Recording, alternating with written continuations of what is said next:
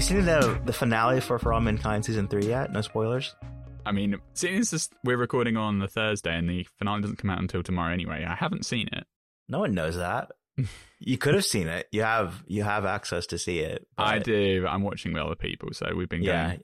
You have an obligation. I am on episode 6. I think we're about to watch 6. So okay, no spoilers. I'm getting there. Yeah. I'm enjoying it. But yeah, we wait. The people I'm watching with like to watch it like one per day, so we kind of timed it roughly so that it would be ready in time to watch it all in one go.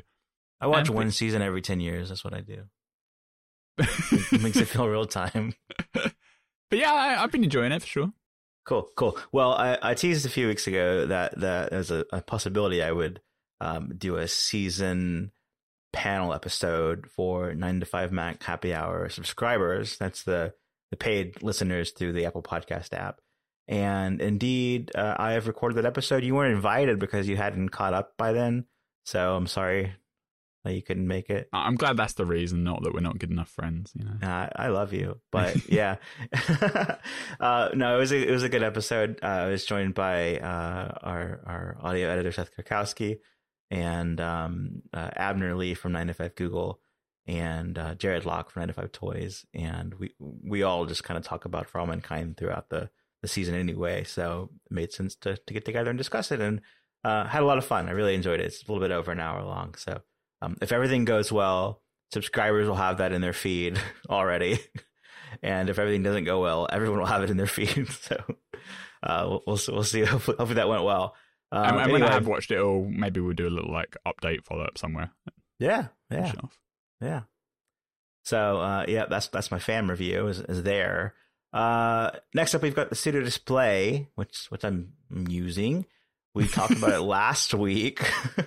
We talked about it last week because of what I was having that issue where the microphone was doing AM radio instead of modern connection. And the story of the week was everybody's having speaker problems where the speakers weren't working and that was output. Mine was input, I guess, so a little bit different. But like I'd say right after we recorded, like we recorded earlier that morning than usual, and then right afterwards at lunchtime, there was this firmware update that was released, which is the same version number but a different build number, so it's still 15.5 for whatever reason. What did they call it? iOS 15 release 2 or whatever it was. Yeah, it's 15.5 release 2. Yeah, and it's like in terms of build numbers, it's like only like 3. Yeah, it's only like 3 letters along, so they haven't done much to it. What I presume this means is that it's meant to be feature parity with the 15.5 that came out 3 months ago, and they just had like one bug fix that had caused an issue with audio or something. Yeah, that's makes what sense. They're going for. Because everyone keeps like hammering on, the Apple Studio Display firmware updates are like, because it runs iOS, they're paired to the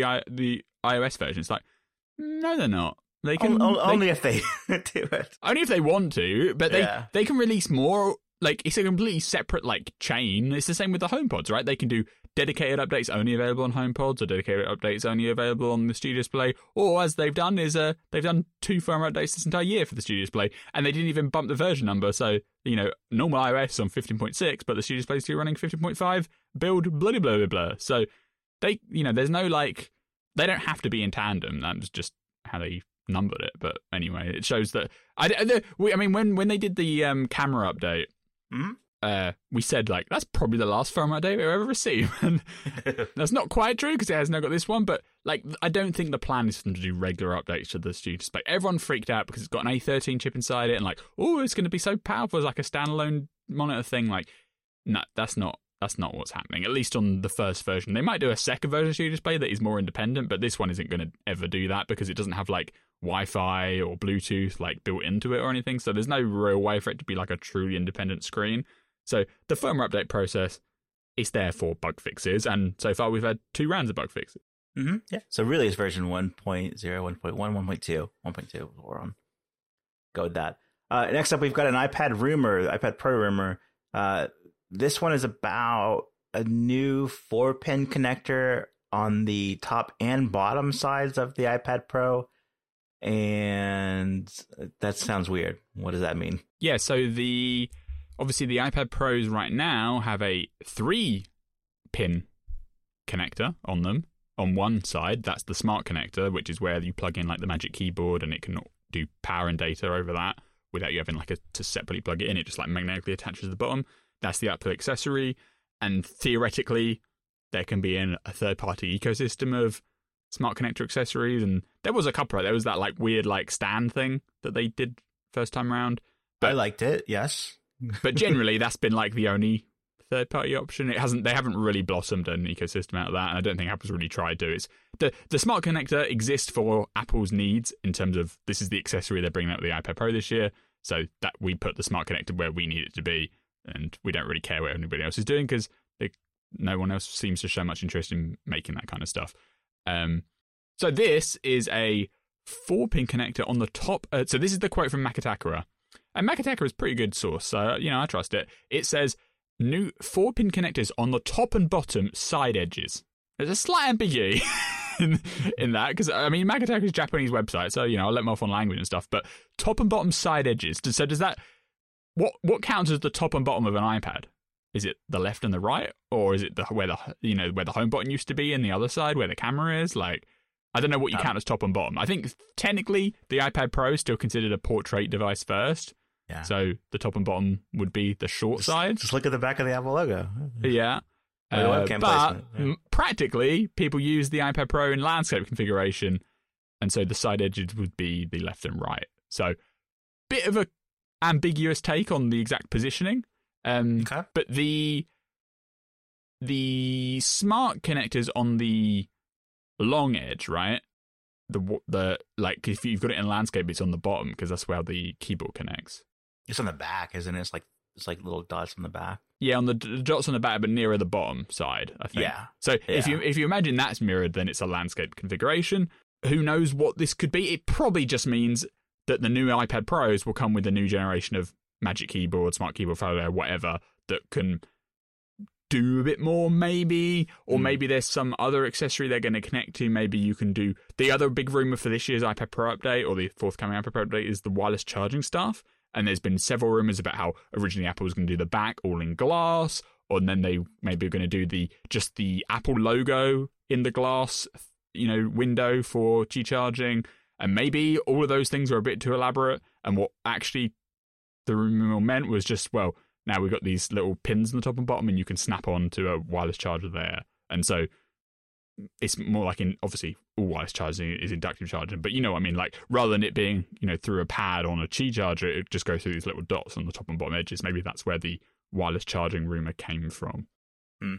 The thing about accessories changing is, they've moved the smart connector and kind of the design of it as well from the original iPad Pro where it was on the side to being on the back, and with that eliminated, like you mentioned, that stand, the Logi stand, which was like it was both to display it and it would also slowly charge it, but it was pretty slow, so it only made sense if the iPad always lived there. With moving to the pins on the back, there was, as you mentioned, there's never been a third party to work with that. So it's just only like one fewer than before. But even with Apple's accessories, you'd hope that the $200 and $300 accessories work from iPad generation to generation, and moving this eliminates that. But if I'm not mistaken, hasn't also the camera bump size? Like, yep. There's been times where the smart keyboard, at least, I'm not sure about the Magic Keyboard, but at least the smart keyboard. I think the Magic Keyboard generation fitted the generation after, but obviously the hole was just like a little bit off. Yeah. Yeah. So, which obviously you see on iPhone cases as well. Like you can buy iPhone cases, the very next year they don't fit anymore. Like I don't think Apple really cares about that. The other things that are on the sides of iPads is the Apple Pencil holder. So could possibly be a new Apple Pencil if you want a different option, and maybe you can choose to magnetically attach it to the top or the bottom. But right now the Apple Pencil is it's not dead separate holes or separate pins. It's just like one little stripe. So that doesn't meet the definition. Just for not really sure if this is relevant, but the Max MagSafe charger cable connector thing is 5-pin. If you look in the little hole, this is 4-pin. Make of that as what you will. I think it basically probably just means the new iPad Pros, they're getting a bit of a design change. The keyboards maybe getting some the keyboard accessories maybe getting some updates to go along with it. So Apple was like, well, now we need a pin here and here. And because the smart connector exists only for us, practically, we can just do what we want. And if people want to upgrade their iPad, they'll also buy the extra $300 brand new accessory if they want. If they don't, then tough luck, as we have shown many times in the past. Yeah, I think the way the accessory situation has gone is your old iPad works with the new stuff because the camera, it gets bigger, and so the hole is just there. But if you've got one fitted for the old camera and then the new camera is bigger, then you're just out of luck on that. And then this sounds like it's be an even more different situation. And, we'll judge it when it happens if it's correct. But, man, you buy a MacBook Air and the keyboard is always attached. You can't take it off, but it always works too. And in this situation, you've really got to match up keyboard and iPad, such, generation. So the big issue with Apple's iPad accessories, they're just too expensive. Like, you buy an iPad Pro and the keyboard, the Magic Keyboard dock, it's like that combined price is many hundreds of dollars more than the MacBook Air. It costs more than basic iPads do to have the accessories in some situations. Yeah. The keyboard case for the 12.9 is more expensive than the $329 baseline iPad. Like, it's just crazy situation. If the iPad Pros came with the keyboard accessory, the pricing would be a lot more reasonable, like the $999 price points. I think it'd be a lot more compelling. And they keep adding features that require the accessories, not require, but like a lot of the productivity features kind of now Apple expects a lot of these people to have keyboards for keyboard shortcuts, or you have Apple Pencil if you're doing the drawing stuff. So like the baseline iPad price is deceptive in a way, Yeah. And the whole smart connector thing, I mean, that's largely from the Microsoft Surface and what they do, which was before the iPad Pro, where you had, a bad tablet attached to a detachable keyboard and trackpad, and Apple's eventually gotten a lot closer to what that original thing from Microsoft has been all along. And I don't think Microsoft has changed that approach. I mean, I guess it's always, maybe it always pairs by generation with what tablet and what accessories. But yeah, we'll see what this ends up looking like. It's kind of fun when it's vague enough that we're unsure exactly what it will even look like, much less what it means. But this is the first clue of it. Happy Hour is sponsored this week by Helix Sleep. Helix Sleep provides tailored mattresses based on your unique sleep preferences. They learn what you like through the Helix Sleep quiz. And now, Zach, did the quiz about 2 years ago now? Do you just want to talk a little bit about the quiz and how you like the mattress?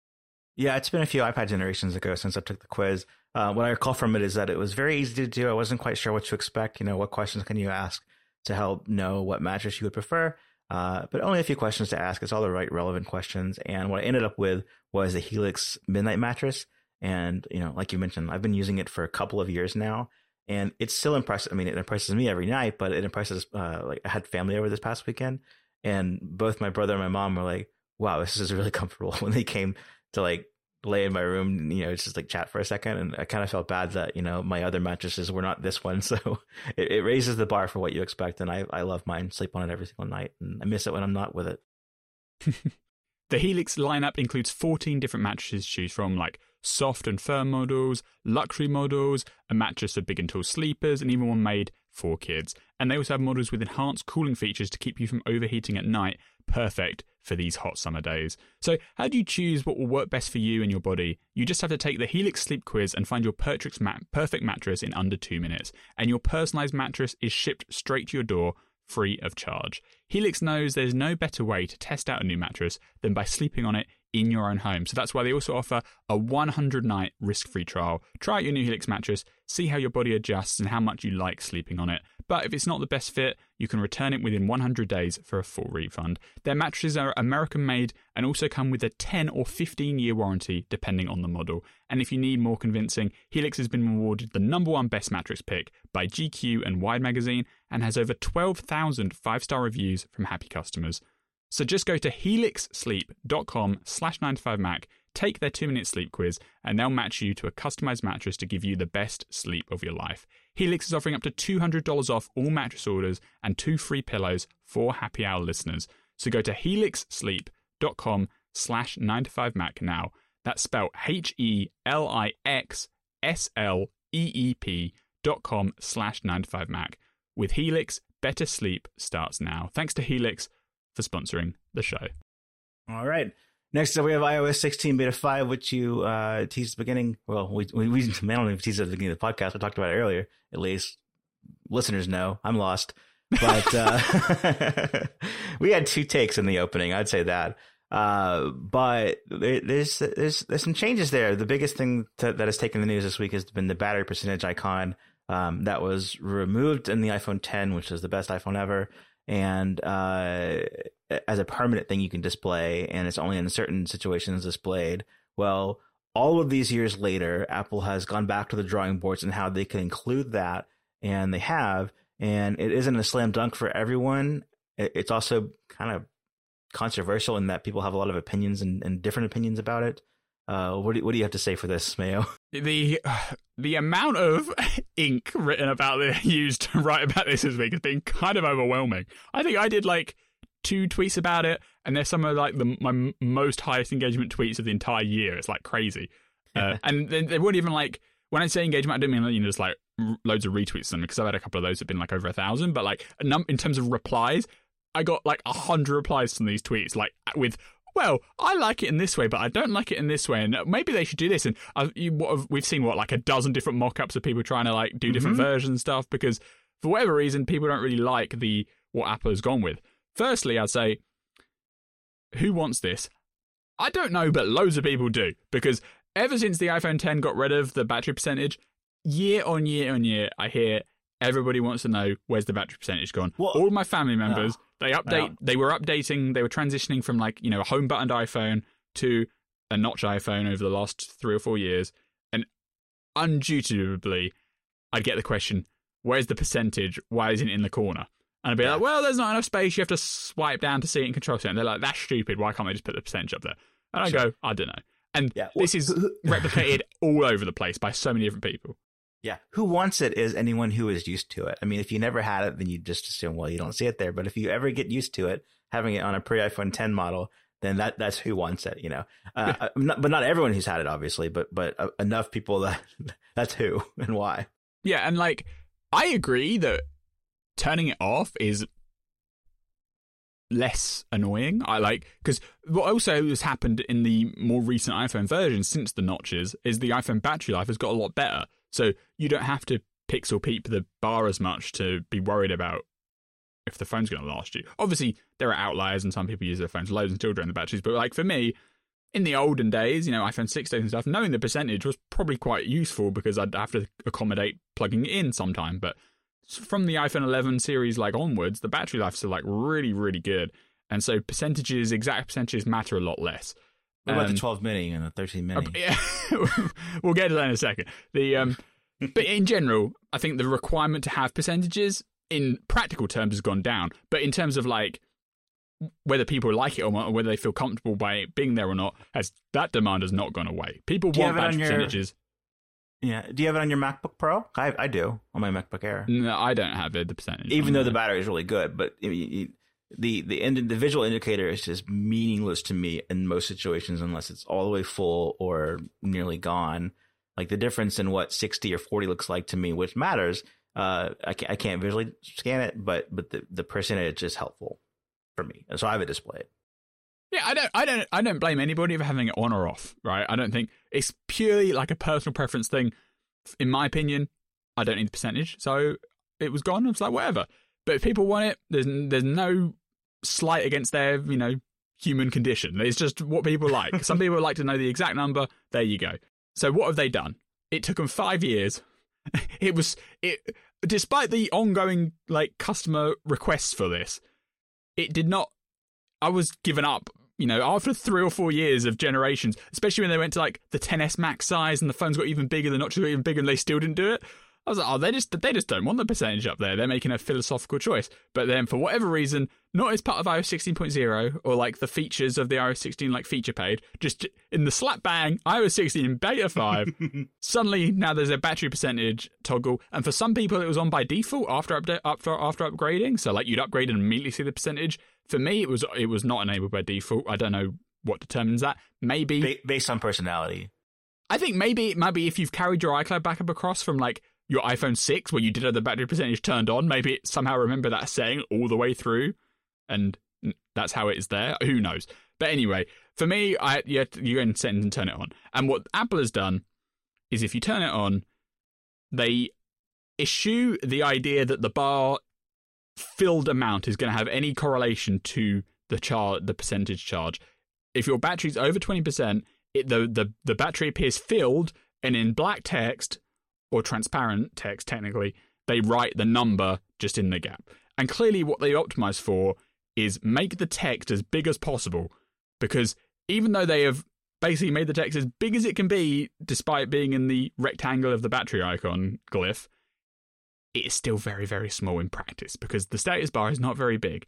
And they have done all they can to maximize how big it is, and yet it's still very, very small. So when I've been using the battery percentage option for the last couple of days just to try it out, you really have to squint. And, I wear glasses now and stuff. I have pretty good vision again. And the text is really small. So you really have to look to see what the number is. And keep that in mind, because a lot of these mock-ups go to elaborate lengths to try and get the filled bar concept back.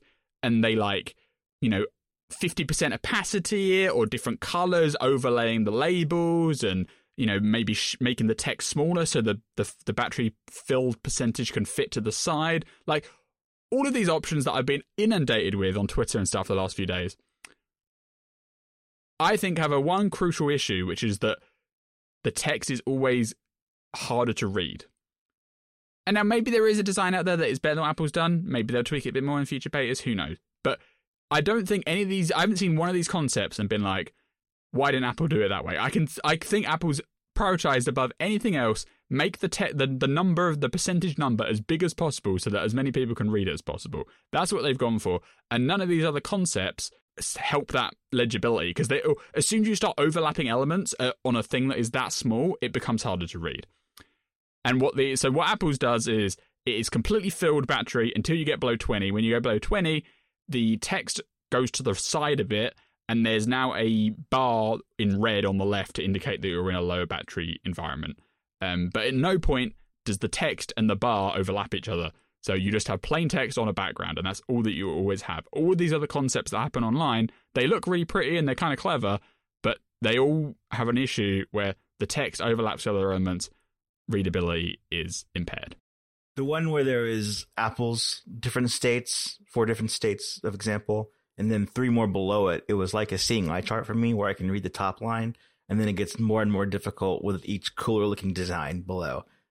So I even kind of tested on my display. I just made the window smaller, and as it grew smaller, I could only read the top one, which is the most functional one. My only kind of design issue with this is just I think it may be a beta behavior, but it's that when you have it on your home screen and you pull down on Control Center, it goes from the more bloated looking battery with the text inside it for the percentage to the old style, which is smaller. It's a smaller battery glyph with the text beside it. And so that inconsistency, which I would guess is, from my guess, is that's a beta issue, but it doesn't look nice to go back and forth. I think, if I think you make it match. Be consistent. Yeah. I will say the percentage text in Control Center is like twice the font size of the little version you get in the glyph. So maybe it's intentional, and the idea is that if you're pulling down, you're going to see the number and even bigger text, bigger font. Yeah. We'll see what happens in the later betas. Yeah. Similarly, I expect that a version of the battery percentage option will arrive on the iPhone 12, iPhone 10, iPhone 13 mini, the 10R, and the iPhone 11, which currently lack it. You think so? You don't think there's any text or pixel limitation there that they're on the 10R, on the 11? I don't think so. Okay. I think they can fit it on the minis. I guess it'd be slightly smaller, but they're smaller. The phone's smaller. It's smaller, but it's the same. Like everything's resolution. The same. Yeah.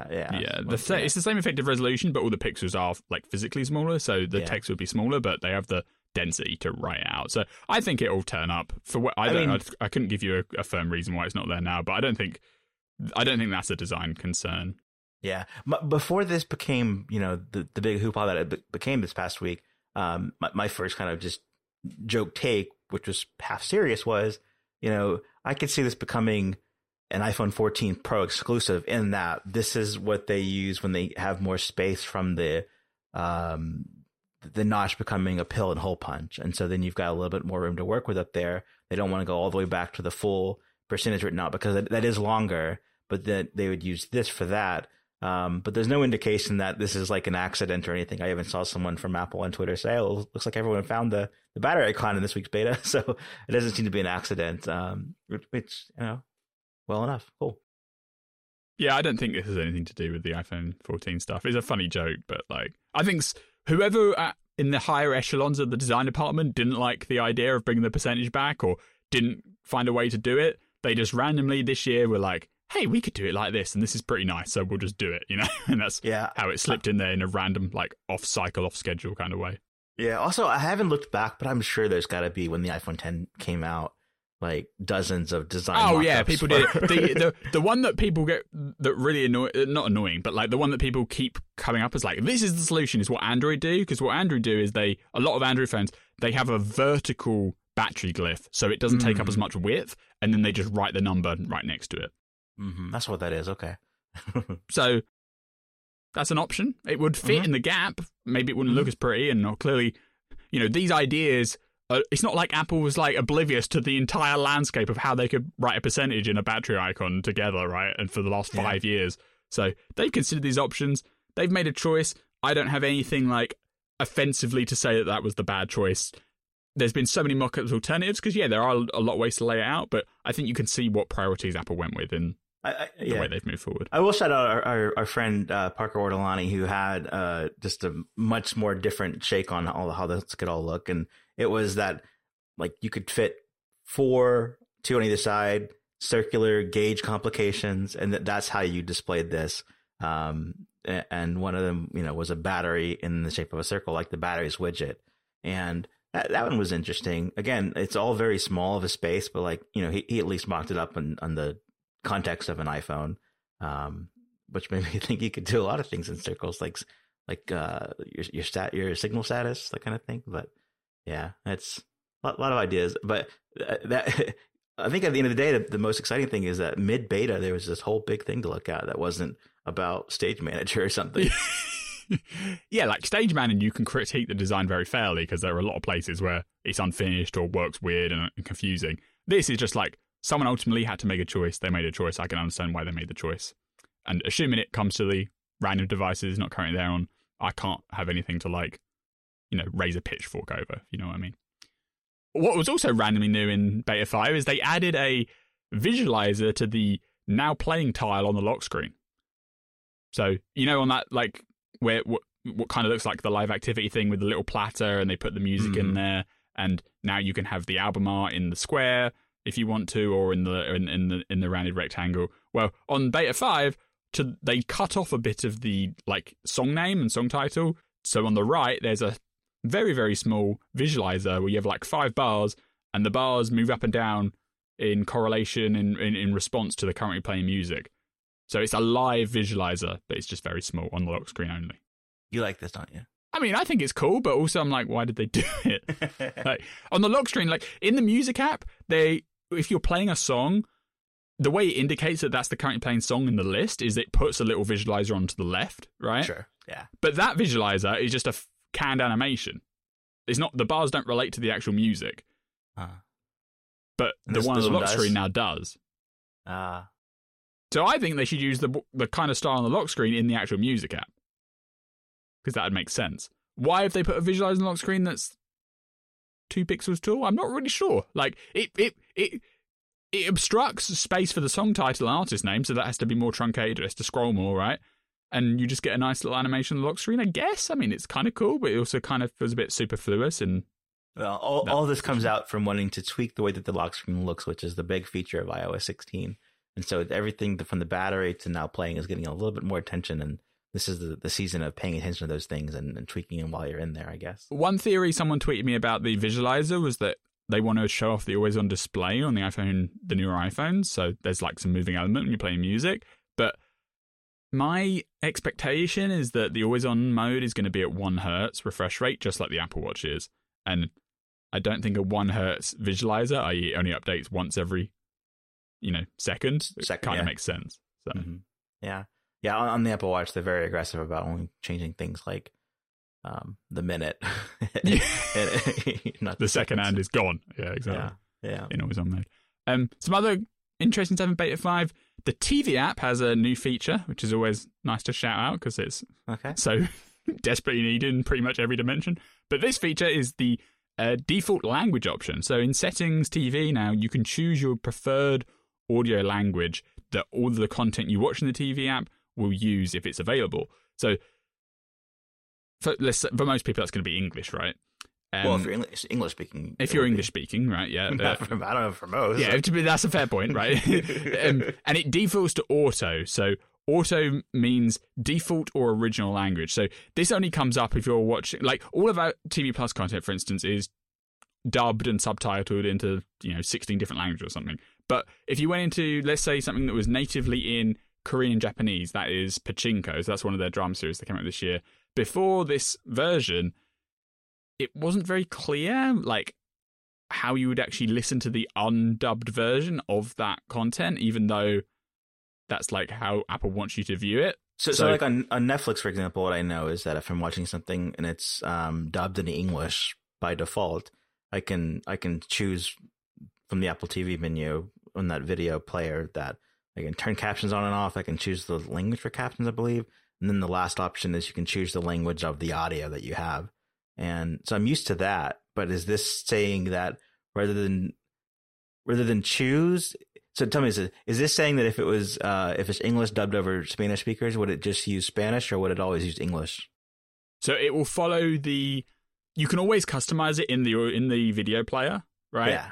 But the issue was in the old way it was listed, the old like setting in the video player menu, it didn't make it clear which was the original audio track. Okay. So it would default to English, which is dubbed, which people don't want. But then they wouldn't know how to actually take the dubbing away because it's like because the like TV Plus has 16 different dubbings, so there'd just be a massive list of dubbing options. Be like, do I click Korean or do I click Japanese? Because Pachinko is actually in both Japanese and Korean, but to get the undubbed version, you had to specifically choose the Korean audio track.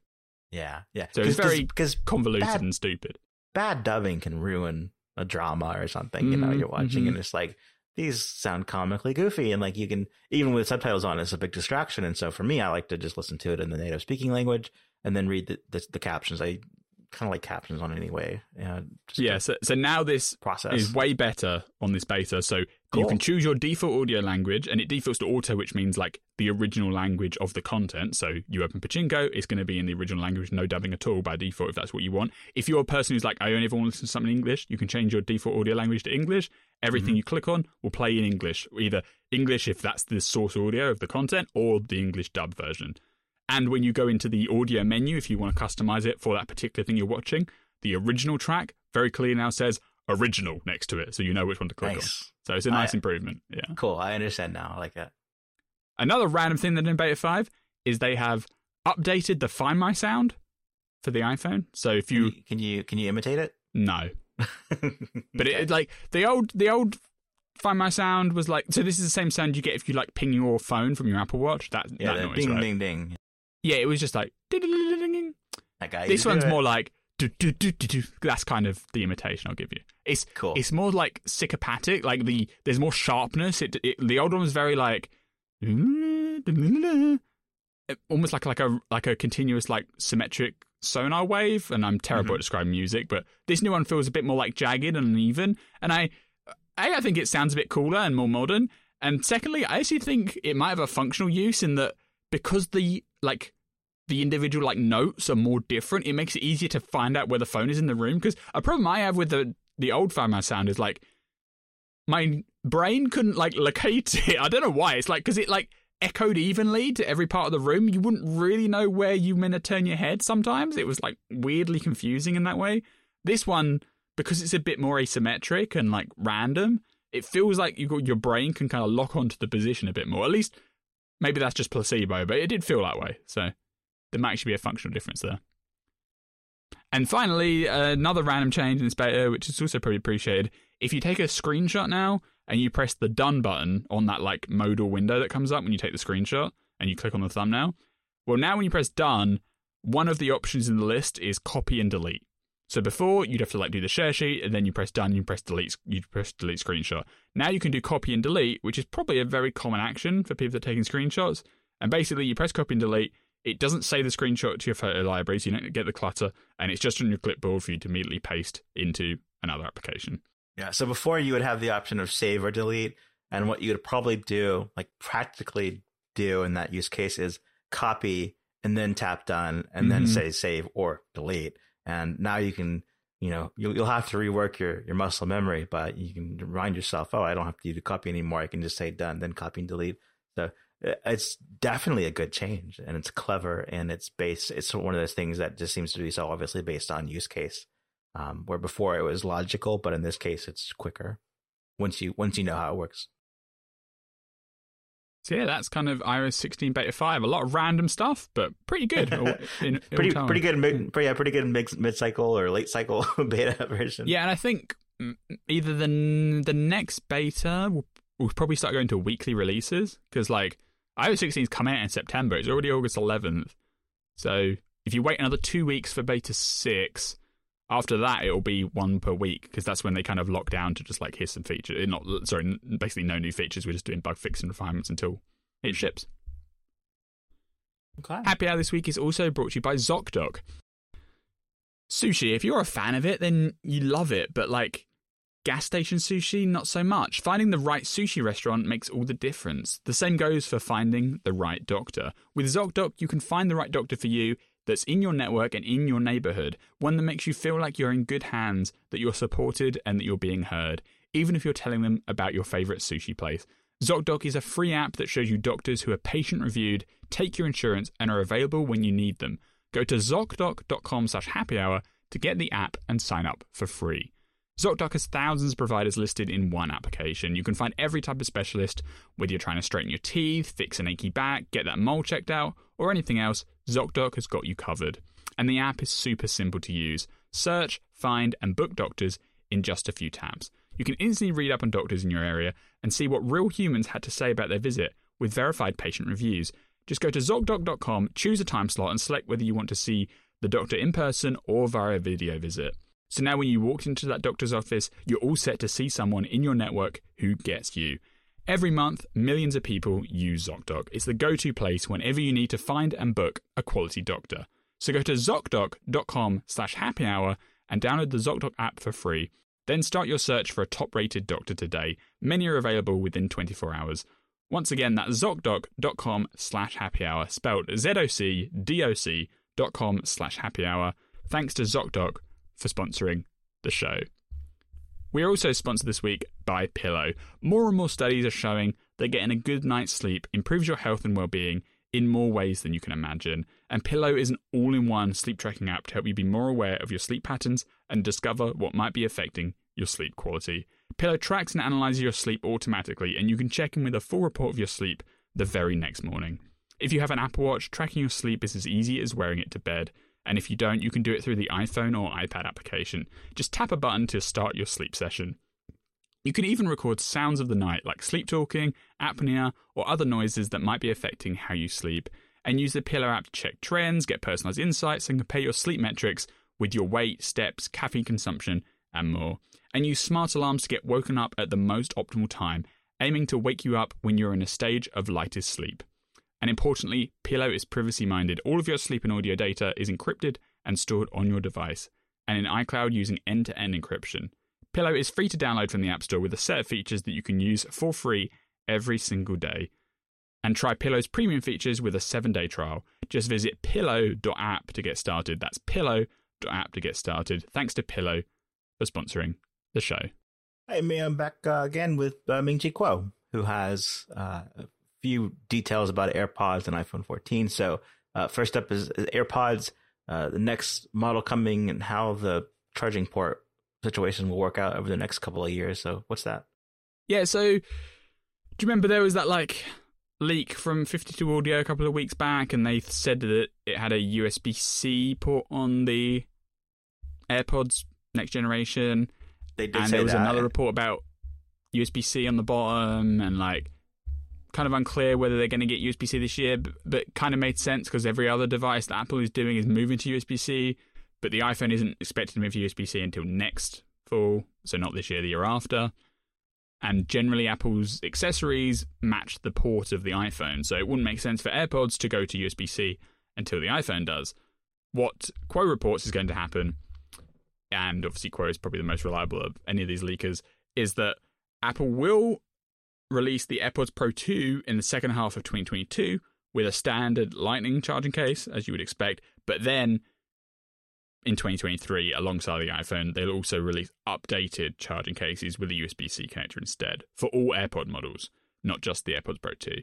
So this is very similar to what happened when they added wireless charging, right? They had like you get the old generation of AirPods, but with the new case. And move along. And so they're going to do that again this year. You'll probably get Lightning case in the fall, and then a year later, they'll just swap them out with USB-C ports instead. Yeah. This sounds like it's been said before. I don't remember, but this is sort of like what I expected was that we only once the iPhone 15 goes to USB-C do we start to see other accessories make that same change. Yeah, that's what we said was logical, but some of the rumors are like, no, the next AirPods Pro 2 case is going to have USB-C on the bottom. It's like, The 52 audio one, though, I remember like when I wrote the story on that for 95 Mac, I did not repeat the claim that it was USB-C because from what I could see, it was like, you can't tell. And I think we discussed on this show as well, like they say that, do we see that? Don't know. Don't think so, but yeah, cool. So stick with us. I like that. We're always right. We never get anything wrong. Yeah, and USBs. Well, AirPods Pro 2. That's the AirPods Pro, the ones I like. As well as AirPods Max. Second version. Will I buy those? Certainly. When they come out with a new case that's just the case on its own, like they did before with wireless. I'll buy that too. Just like I bought. I misplaced and then replaced the AirPods Pro one with the original case to the MagSafe case, which is wireless charging to a little bit different kind of wireless charging. I find a way. So yeah. Oh yeah, I forgot they did the MagSafe version as well. I'd forgotten about that. Yeah. I don't use it with MagSafe, but it can MagSafe if I wanted to. So. I'm kind of sad that and this isn't news of any description, but like the consensus now is AirPods Pro 2 will look the same as AirPods Pro 1. Like, I'm not sad about that. It's been 3 years. It's been unless 3 they years. do color.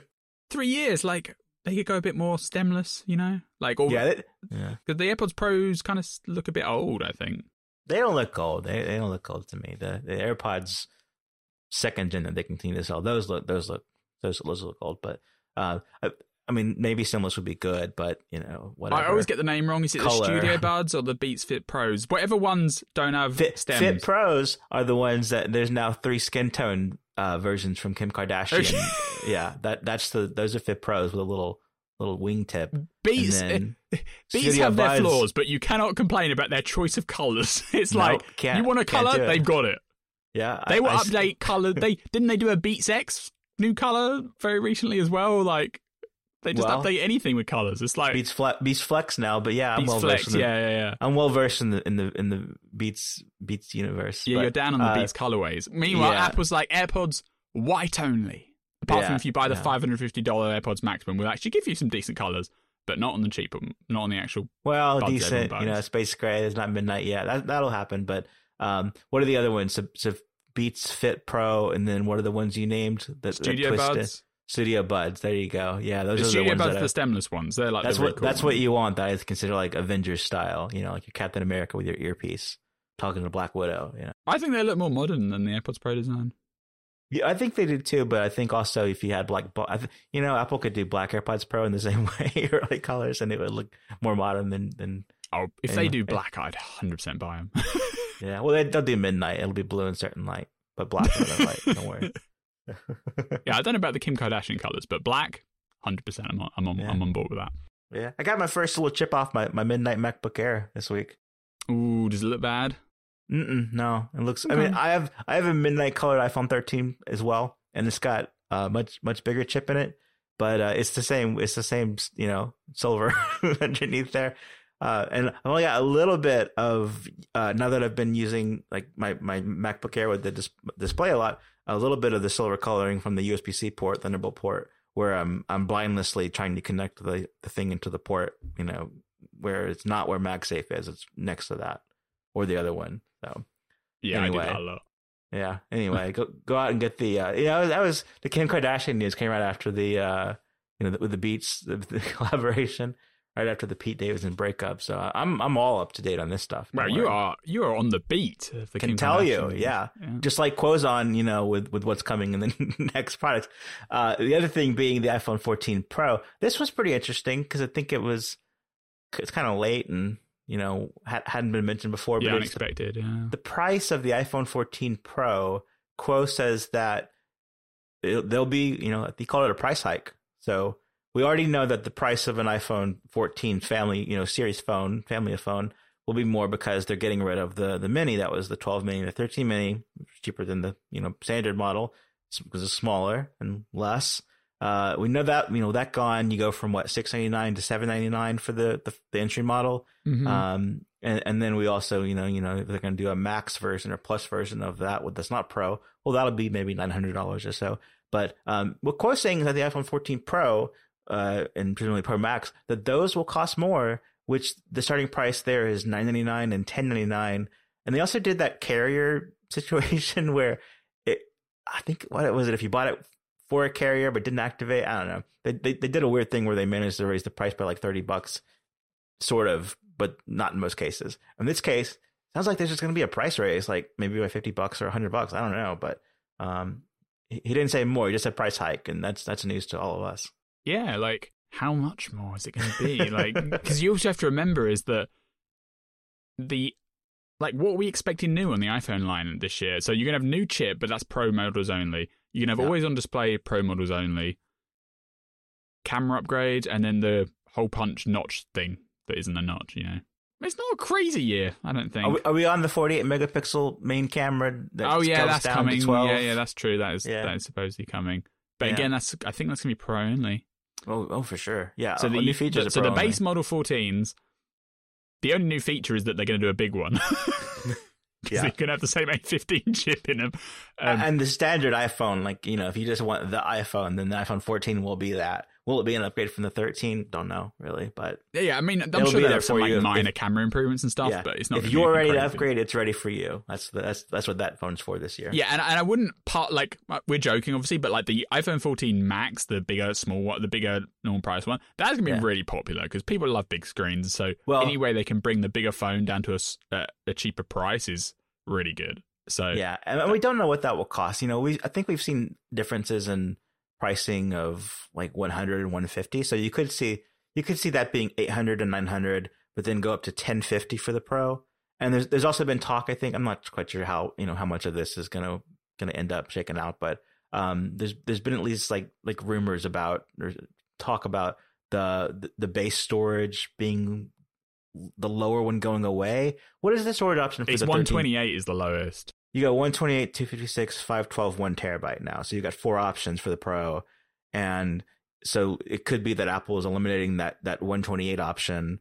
And then you just have 256, 512, 1 terabyte, which fits the more, typical thing where you've got just 3 storage options.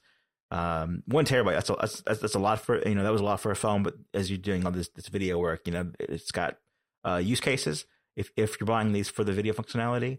So right now the iPhone 13 Pro is $999 128 gigabyte, $1099 256 gigabyte. So what's the carrier situation? What's that? I'm not making that up, right? Like was that only on the 12? I can't see that. I'm looking at the webpage and I can't see the $30 discount, but they do kind of hide it away. So it might still be there if you try and buy unlocked. It's probably all hidden. Remember we talked about they changed the iPhone checkout page thing now. It's more confusing. So sure, yeah. I can't actually work out. Okay, so I think on the Pro models they never did it. It was only on the cheap one. So now it's the Pro's phone to get that tweak, or maybe a bigger tweak on. So I was told on iPhone 13 and iPhone 13 Mini, if you don't connect to a carrier, you buy the unlocked version. It's $30 more, so it's $829 for the base model iPhone 13 compared to $799. Wow. Cool. The Pros are $999 flat, so there's no $30 funky business there. Yeah, cool. So I could very easily see them go to $1049 which is in between the 128 and 256 gigabyte Pros today, slap a 256 storage in it, which we know is high margin for them, right? It doesn't cost them the whole $100. So you're effectively getting a higher margin product, but you'll feel slightly better about it because you're getting more storage for your money. So I can see the Pros starting at $1,050, no problem at all. Remember, we're in a context of high inflation, component costs are more expensive, all this stuff. So, and I'm sure Apple making their money, don't worry about that. But no. They wouldn't I don't think they put the price up if they didn't have to, but to maintain their same profit margin. Do you see what I mean? So given the economic climate, they'll put it up just enough so that they maintain their same, 35% margin or whatever it is. And that's how they'll position it, which is why they're not going to jump from $999 to $1,099. So my prediction would be $1,050 for iPhone 13 Pro. Who knows what the Pro Max cost a fortune? But that's where I would imagine it lines up. And then on the smaller sizes, $799, which again you're saying because obviously the average selling price will rise because no Mini, which is $699, and then the Max will probably be $899. That would be my guess. Yeah, so 800, 900, 1,000, 50, 1,000, 150. Yeah, roughly. Something around that range. Ballpark. And cool. If you want the new features this year, you'll be paying the $1,050 and up price. yeah, and the equivalent monthly price difference I think is between non-Pro and Pro usually is about $20, and if they change the price of the Pro, I think the difference will be about 50 cents or so. The price is so hidden now in the way that they sell the phones. The other reason why I think the price is going to go up for sure? Because Tim Cook on the earnings call said they saw no slowdown in iPhone demand. They're not constricted on demand at the moment. They're selling loads. They're looking for a slowdown. They're looking for and there was some report today as well that Apple's ordered the same number of iPhone 14 production as iPhone 13, so around the 90 million number. They're not expecting a slowdown. They're expecting to match it, and assuming all this is correct, they'll be making more money per unit, so their overall profitability will be higher from the business. So they're going to be happy for sure. Shareholders. Finally this week, Happy Hour is brought to you by Collide. The challenge with endpoint security is that it has always been difficult to scale, and that has only got more challenging once remote work took over. How do you effectively manage remote employees' own devices? Well, you need visibility into the fleet of devices in order to meet security goals and reduce service desk tickets. But how do you get that visibility when different parts of your company are running different operating systems like Mac, Windows, and Linux? The answer is Collide. Get started at collide.com/happyhour. Collide is an endpoint security solution that gives IT teams a single dashboard for all of their devices, regardless of their operating system. And it gives you real-time access to your fleet's data. It can do things traditional MDMs simply can't. And instead of installing intrusive agents to lock down devices, Collide takes a user-focused approach that communicates security recommendations to your employees directly through Slack. This is much more employee-friendly. All the things that enterprises make you install, they're just so annoying and they get in the way, but Collide is trying to do it differently. Collide is the perfect balance. You can answer every question you have about your fleet without intruding on your workforce. Visit collide.com/happyhour to find out how. That's Collide with a K, spelled KOLIDE.com/happyhour. And if you follow that link, they'll hook you up with a goodie bag just for activating a free trial. One more time, that's collide.com/happyhour. Thanks to Collide for sponsoring the show. All right, a few more topics to round us out this week. First up is a report from Bloomberg about how many companies Apple's been buying in the last few years and the pace of that. So what's that story? Yeah, when we were talking about the earnings results, we focused on that quote where it sounded like Tim was more interested in M&A than maybe he had been in recent times, right? Like there was that difference in wording.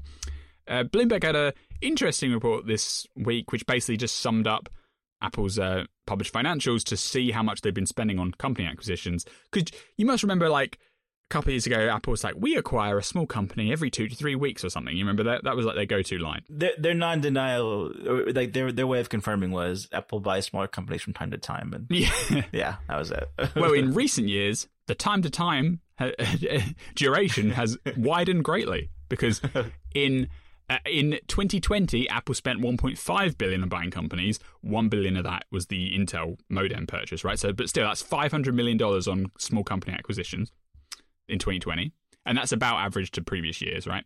Then in 2021, that fell to just $33 million, and in 2022, we're back up to $169 million. But those numbers are pretty small. And 33 million in 2021. Apple's only known acquisition in 2021 is Primephonic, which is going to power the forthcoming Apple Music classical music extension of Apple Music. It's kind of unfathomable to think of any other company that's worth trillions of dollars. Their total M&A for the entire year is just 33 million. Like, any of these other companies, I mean, Amazon just bought iRobot, right, which is the Roomba company, for like 1.7 billion the other day. Yeah. Like, for 2021, Apple only spent $33 million the entire year on acquisitions. I just think that's crazy. And in 2022, which is the first this fiscal year, so it's already 9 months through 2022, 169 million. Like, yeah, they can buy smaller companies without them having to be disclosed, right? And so there could be like below a certain threshold companies that are just smaller, but I think the total number has to be reported, but they don't have to say what companies they bought. Okay.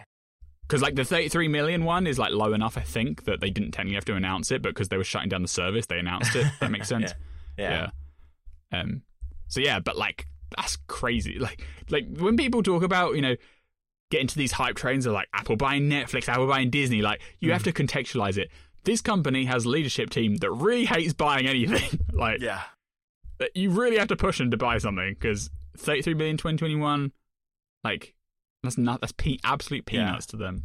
They do stock buybacks and they buy stock. Yeah, and Bloomberg says the drop off might be because Apple's worried about government scrutiny and antitrust and stuff, and maybe slightly, but I think if you go over like the long arc of history, they've never spent lots of money on acquisitions. This is just kind of their culture, right? And the 33 million is like a weird outlier, but in general, Apple does not like buying stuff. So if they do buy something big like Beats, it stands out because Beats is $3 billion.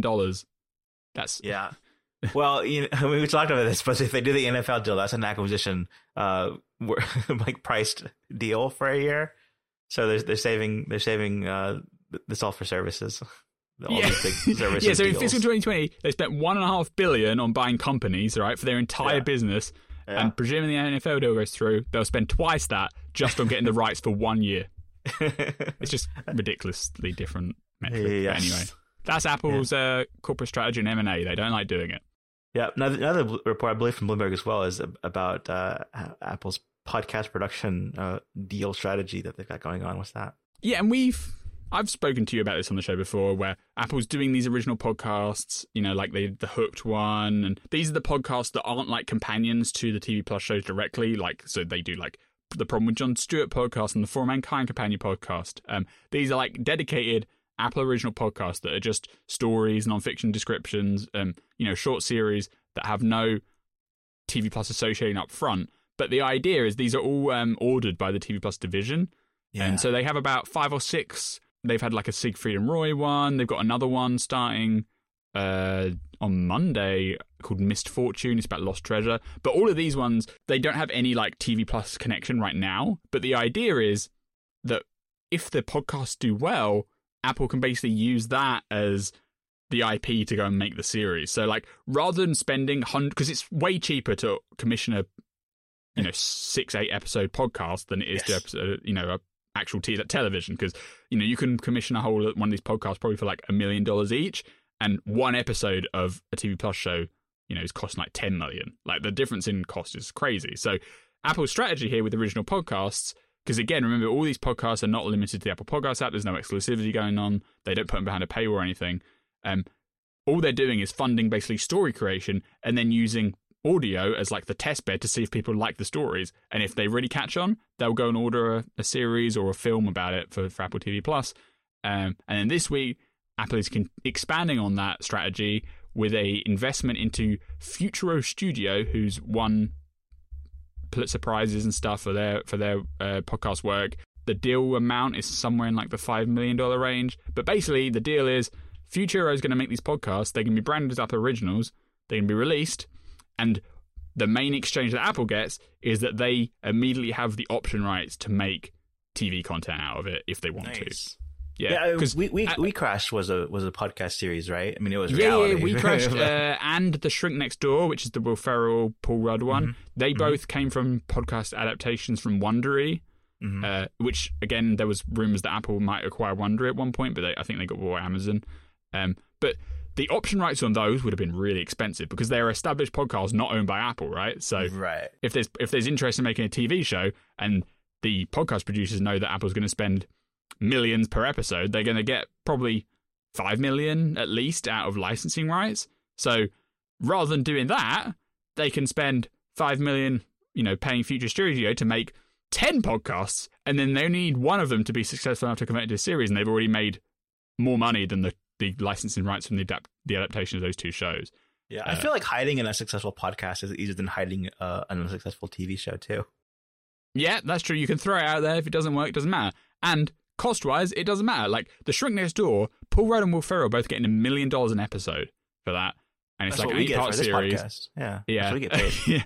So that's $16 million just in the cast fees of those two things. The show probably costs $10 million an episode each, right? That's $100 million on that one show. And so far today, Apple spent $10 million on Apple Podcast production. Like, you can see why they want to do it this way round, because it's basically like a cheaper way to test out stuff. If they find something that really connects with an audience, chances are when they do make it a TV series, it'll be more popular and more successful. So that's what they're trying to do. I will say to date, none of the Apple original podcasts that are standalone have actually been formally ordered into TV Plus content. So maybe the strategy isn't working as well as they hope because they haven't actually ordered anything yet. But there is an aspect of this, which is that both Amazon and Spotify and other services are doing, they have their original podcast, whether they're locked behind the service, the app or not. Apple's just, it's important that Apple plays in that field as well, so that you don't just take all your podcast attention and put it on another service and you think, well, the Apple one is just where they've got the big, all the free ones, but they don't have anything original. It's a good branding. Apple was associated with podcasts for so long, kind of exclusively, and now podcast is it isn't just the free news show or something like that, but it's original content, and that it's storytelling and it's limited series that aren't just indefinite. And I think it's important for Apple to play in this space as well. Otherwise, their association with podcast changes from what it's becoming for other services. Yeah, and again, right now this is the strategy. It's basically like a feeding ground for TV Plus. In the future, they could switch up and have exclusive podcasts that you get with an Apple One subscription or something. Like, they have the flexibility to do that. But the cost the amount that they're playing around with at the moment is minimal and negligible. So that's what they're doing, and if they find a hit, they'll go make a TV Plus show out of it. Yeah. Next up is this report that Apple's begun filming the iPhone 14 and 14 Pro event. Which says tells us that there will be at least virtual aspects of it. If you would have asked me just blankly, is this iPhone event going to be in person or not? We joked back and forth about WWDC and whether that was in person or not. But I would have said, they did virtual just in case. They did in person, in terms of attendance. But they found their stage, and can they do that with a much smaller group of just press and staff, not developers invited for an iPhone event? And I would have guessed that, they're going to do this much more like a traditional event than in the past. According to Mark Gurman at Bloomberg, that they're already filming what will be the event. So no, doesn't rule out having, press as well. But I guess they could fly out to the Steve Jobs Theater to watch the video. Yeah, you can still come out and see. But I think there's, even with this report, I think that doesn't roll out the in-person elements on the keynote stream that everyone sees later on, or live but you could argue like they've learned things from doing these remote sessions, that they'll always incorporate bigger, more theatrical presentations, with produced video before, not just person on stage talking and going through a slideshow. If you go way back, it was a growing complaint that more and more Apple keynotes involved playing a video for you.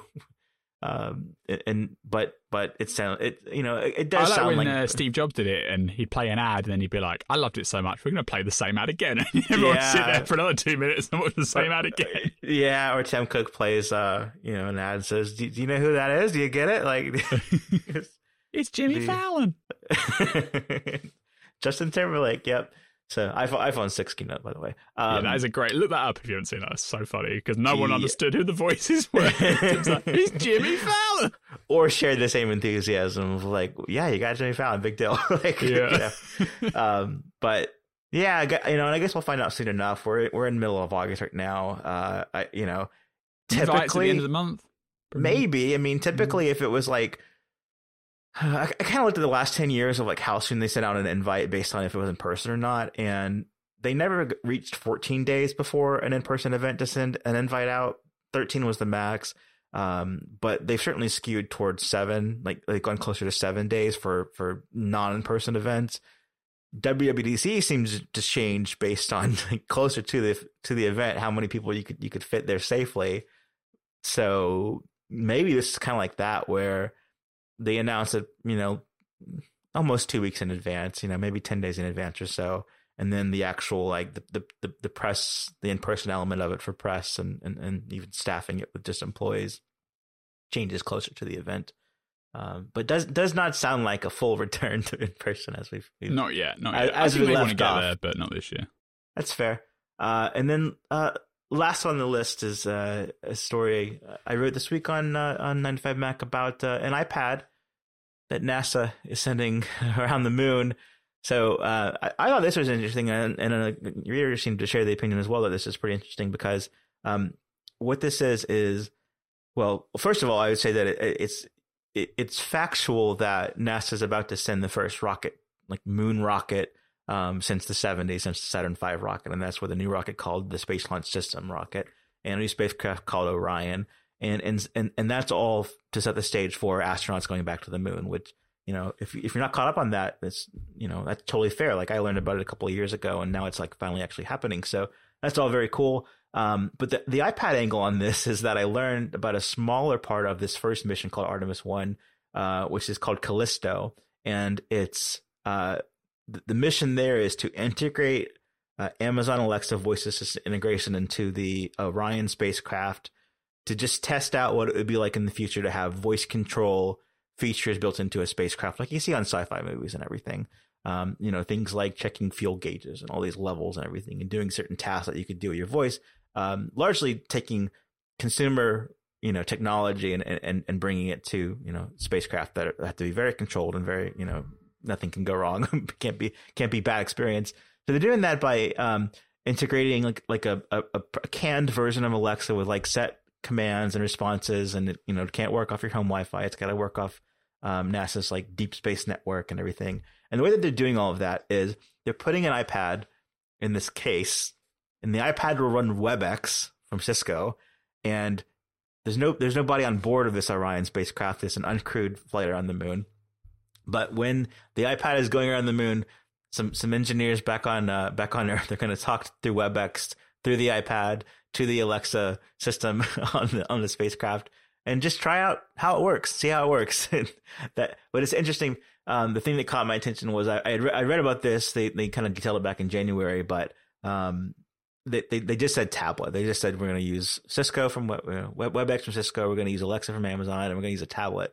And I emailed this week the company behind it, Lockheed Martin, and said, "Tablet, what's that mean?" They said iPad. So I'm like, "Oh, cool. There's my connection, for Apple," and wrote about it. And a lot of their reaction was, why is an iPad going around the moon to test Alexa and not Siri? Well, I think the big thing there is Alexa is just like way more open to play with for companies than Siri is.